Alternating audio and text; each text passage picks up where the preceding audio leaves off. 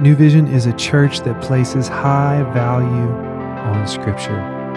The Bible is made up of 66 books, and in this next portion, we're going to be going through a few of those books as a church family. We hope this tool encourages you and equips you to lead your life well.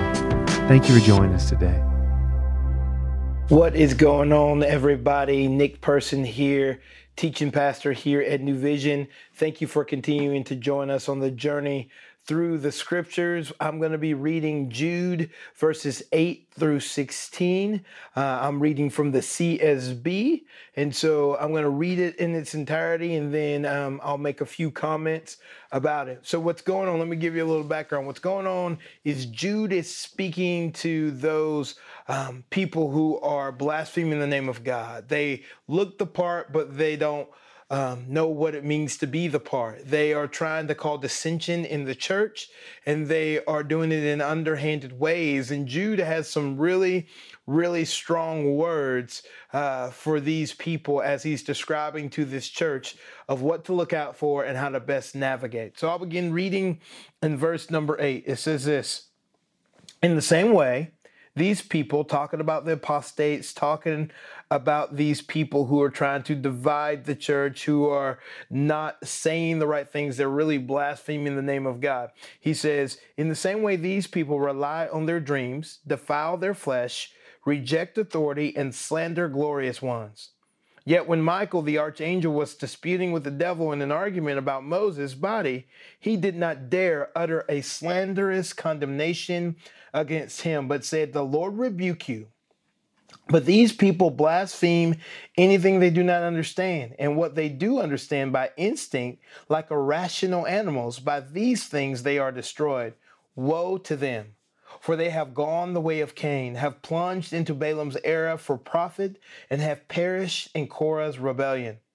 These people are dangerous reefs at your love feast as they eat with you without reverence. They are shepherds who only look after themselves. They are waterless clouds carried along by winds, trees in the late autumn, fruitless, twice dead, and uprooted. They are wild waves of the sea, foaming up their shameful deeds, wandering stars for whom the blackness of darkness is reserved forever.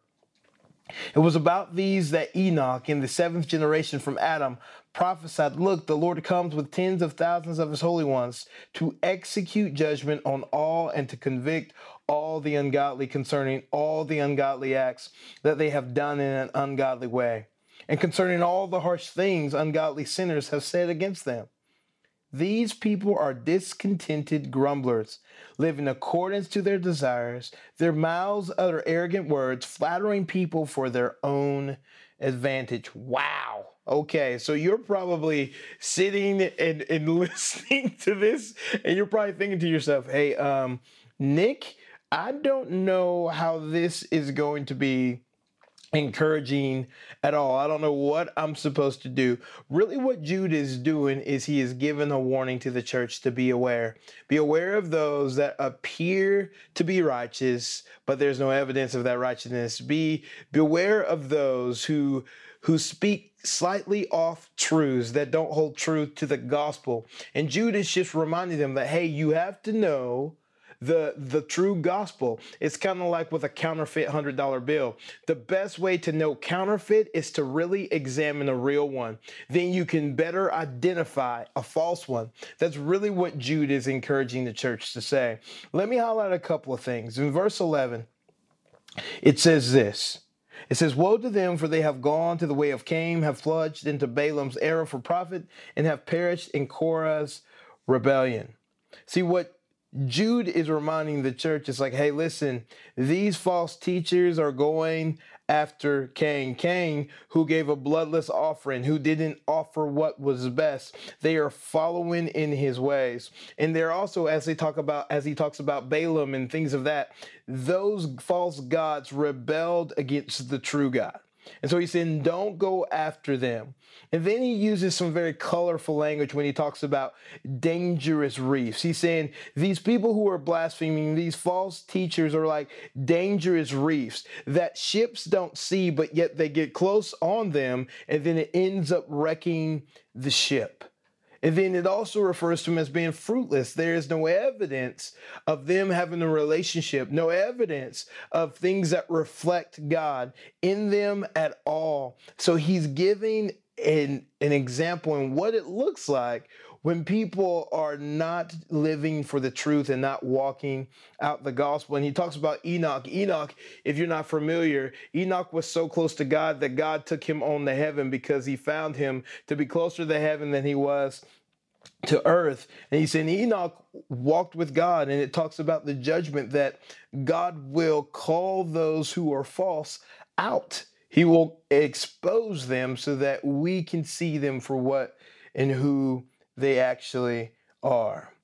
And there's a lot in here where Jude is going the ungodly, the ungodly, the ungodly, those who have the appearance of godly, but really are ungodly in their actions, their methods, the way they think. So you must beware of them. And you might be going, but Nick, okay, so do I need to be a detective? Do I need to be on the lookout? No, here's what that means. It means that whenever you hear a communicator, just make sure you're reading along with your Bible and you check what they are saying, that it aligns with Scripture. Because the best way to identify something that is false is to look at what is real. And so really what Jude is saying and what we can walk out today is, you know what? In the words of the great theologian, I think it was Ice Cube, you better check yourself before you wreck yourself.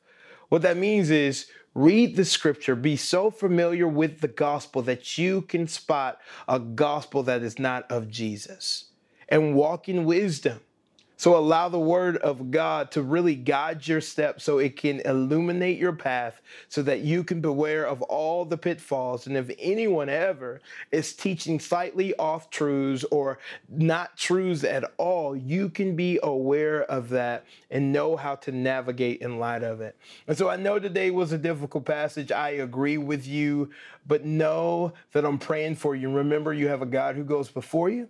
You have a God who is with you, and you have a God who has your back. So be very familiar with the word and the gospel of Jesus so that if anything you come in contact with or anyone who is proclaiming a gospel that is not the gospel of Jesus, you can be aware and you can navigate the best way from there. I know we love you, know we're for you, and we look forward to walking with you again tomorrow. Bye, everybody. Thank you so much for joining us today. We'll see you tomorrow as we hop back into God's Word.